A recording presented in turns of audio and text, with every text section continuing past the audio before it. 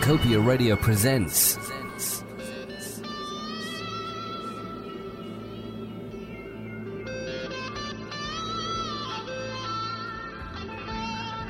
Space. The final job before I quit. These are the voyages of the UK Space Agency Engineering Pod number 46. My 5-year mission? To explore the 10 square metres I'm trapped inside, seek out Pluto, and boldly go and switch the lights off. If they're still on.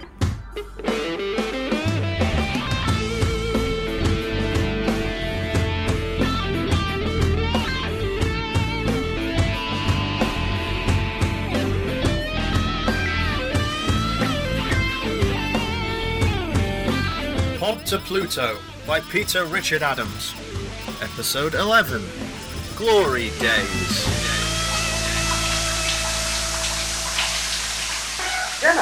Jemma, get out of the shower. What? The shower, get out of the shower. Why? What's wrong with it? Nothing, it's just we've received a telegram. A what?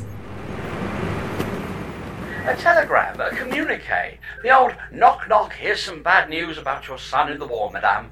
You know, like a letter, but more important. That makes no sense. Telegrams are a wildly outdated form of communication. Why wouldn't they just send a secure UKSA digital insta-message, or at the very least, like, an email? Who? Whoever sent the telegram. What's a telegram? God, Pod, you are so glitch.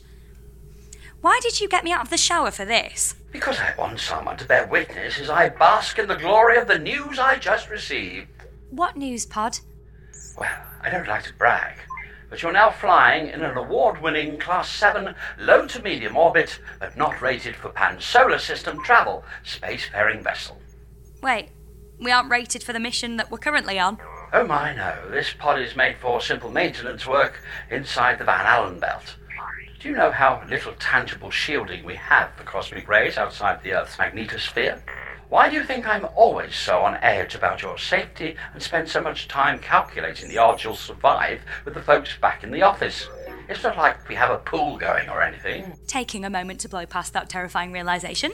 Take all the time you need. I was just running another marathon with the folks back in the office anyway. Running another marathon? With the folks back at the office? I had a life before I met you, you know. I've done lots of things with our colleagues for charity. Kate and I once did a pole-to-pole sponsored race. Kate? I don't know a Kate. Yes, you do. Katie. Good old Eccles Kate. She's a good egg. Never heard of her. You did a pole-to-pole sponsored race with Eccles Kate. Yeah. Who won? I did. Do you know how long it takes an award-winning Class 7 low to medium orbit maintenance pod to get between the Earth's poles? So you were in space? Obviously. I am a space-tied award-winning Class 7 low to medium orbit maintenance pod. You expect me to be on the ground with her, bartering for passage on a Turkish tramp steamer? So it took 3 months. And it took you? 26 minutes, 45 seconds, 3 milliseconds, or thereabouts. Not much of a race then. Yeah, I know. So why even do it? Yucks. Not charity then? You weren't sponsored like Kate was. No, how could I be? I just took part because I get on so well with Kate. Did anyone else know you were taking part? No, I was just doing the standard polar repositioning manoeuvre while waiting for my next assignment. So you weren't really doing anything except your normal work? Well, when you put it like that, it kind of drains all the fun out of it. But that's what you do, isn't it? You're a maintenance pod? An award-winning Class 7 low to medium orbit maintenance pod, if you please. What's this award you keep going on about? Well, if you'd only let me speak since you came from the bathroom all cranky and full of questions about my charitable activities, I'd have told you already. But Oh, for shock's sake. What's your news then, pod? Have you, by any chance... I've, won an award. What's it for then, pod? Most pointless mission? Maximum distance from the Earth? Cleanest vent tubing? Nope. For my novel. Your what? My novel. After all, our maximum distance won't be reached until we get to Pluto, and our vent tubing is riddled with all sorts of mould I can't identify. You wrote a novel? Yeah. We have so much downtime out here that I thought it might be fun. Don't you have hobbies? Well, not really, no. Then whatever do you do with all your time? I talk to you. Oh, so you aren't doing trillions of other things simultaneously? Like me? No, I can sort of only do one thing at once. Are you doing trillions of things right now? Oh, Pod, you're so droll. What are you doing Sunday lunch? I'd love for you to meet my parents. Of course, I'd love to. Pod, are you even listening to me? Of course I am. My primary recognition apparatus was just diverted elsewhere for a bit. By what? Oh, nothing. You know, I was just giving my acceptance speech. What? Giving my acceptance speech at the awards ceremony back on Earth. Why didn't you put me on the call too? Didn't think you'd be interested. Also, Kate was my +1. Okay, why don't I know this Kate? Well, maybe if you mixed with the office more, attended all the parties. I'm stuck out here with you. But you've got so much free time. So, what should I do? What do you want to do? Go home. Pining. Excellent hobby. Well, what do you do then? Well, I got really into literature and wrote my first novel. Let's get it over with. What's the novel about? Ah, great. I was wondering when you'd ask. Okay, well, stick with me. It's set in the near future, right? Right. And it's about this intrepid, young, handsome and heroic Class 9 service pod on a dangerous mission to the outer regions of the known galaxy, right? Right. And the only person with him is a dumb human called Jemma, right? Oh my days. I know, pretty unique, right? It's selling amazingly well. We're into our 9th printing already. I'm the 2nd biggest cause of deforestation in the last 6 months. Pod! I'd be number 1 if only stupid Harry Jenny's memoir had sold a few less copies. I'm suddenly feeling very empty and worthless out here.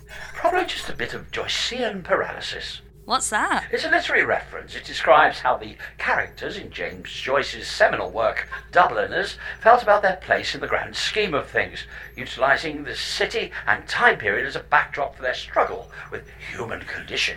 Was Dubliners an influence on your novel then? No, I only just read it then. When? Just then, when you said you were feeling empty and worthless out here. It felt like a good time. Well, thank you for giving me your undivided attention in my moment of need. You're welcome. Oh, Pod. Make me feel better. I need a hobby like you. Something to help pass a bit of this time we have together. Le petit cheval dans la piscine municipale. Ah ha ha ha. Honky honk. Oh, what wit, my lord. Pod, where were you this time? Oh, after party, the King of France was telling me a hilarious anecdote. I need a hobby, Pod. What should I do? Paint? We don't have any paint. Knit? Old spinsters like to knit, don't they? Pod. You're right, we don't have any wool. Or knitting needles. Actually, we do have some knitting needles. They're holding the aft vent tubing in place. It might be where the toxic growth began. Moving along. Cook? We have no galley. I've been on the meal packs and spam since we set off. Musical instrument. Bull used to play the ukulele. Maybe that's still around here somewhere. Check the galley. Who the shock is Bull? Bull? You know? Bull? No. You never met Bull? Bully. Good old Bully Beef. He was a good egg. Was? Yeah, sad what happened to him in the end. Toxic mould in the lungs. They never found the cause. Who was he? He was my operator before you. Are you sure I never mentioned Bull? No. Oh, Bull was great. Always playing his treasured uke. Are you sure it isn't around here somewhere? I've been your operator for almost 5 years now, and you have never mentioned Bull once. Well, you never asked. Don't put all the blame on me. And I think I'd remember having seen a ukulele in a pod this small during that time. So you really never met him? No? Are you sure? Bull, large character, best friends with Hawaiian Brian. Nope.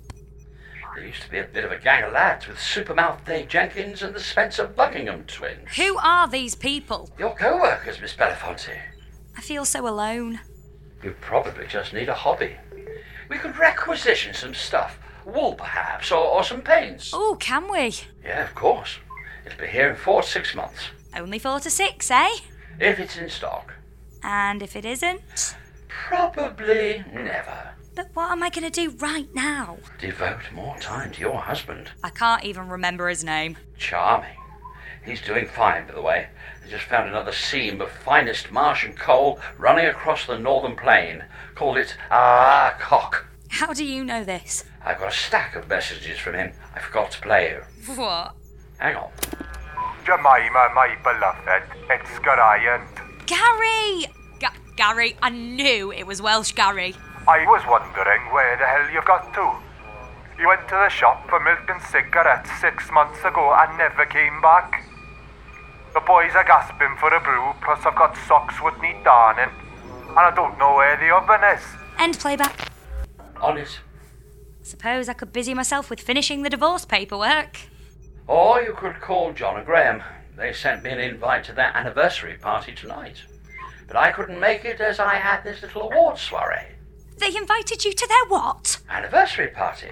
Can you believe it? It's already been a year. What a pair. Made for each other, those two. Always getting into scrapes. So, you're a best-selling, award-winning Class 7 maintenance pod who keeps up with my co-workers, mother, my soon-to-be ex-husband, and my former colleague and fiancé who are now lovers.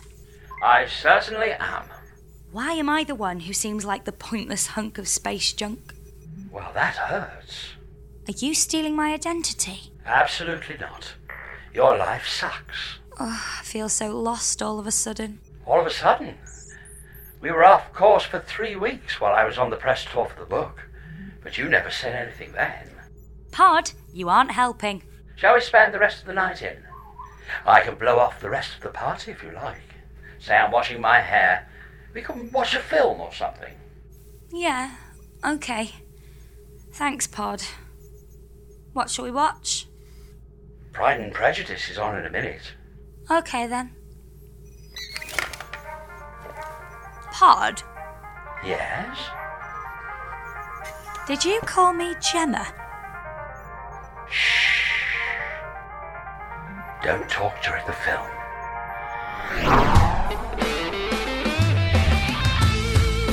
You've been listening to Pod to Pluto, written by Mark Charles Adams. It starred Laura England as Jemima Belafonte and Wayne Russell as Pod. It also featured the voices of Lynn Steindler as Kate, who is also a good egg, and Scott Hill as Welsh Gary and the King of France. This production was edited and directed by Peter Beeston, and the title music used in this episode was Apparente Ingravades by Martin Benitez. Also, please remember to rate and subscribe to this series in the favourite podcast application of your choice. Also, could you tell your friends if you like this show? As it'll make the very lonely occupants of UK Space Agency Engineering Pod number 46 far happier to know that they have a little company. This work is released under a Creative Commons agreement. For more information and access to even more amazing radio productions, visit us online at cornucopia-radio.co.uk.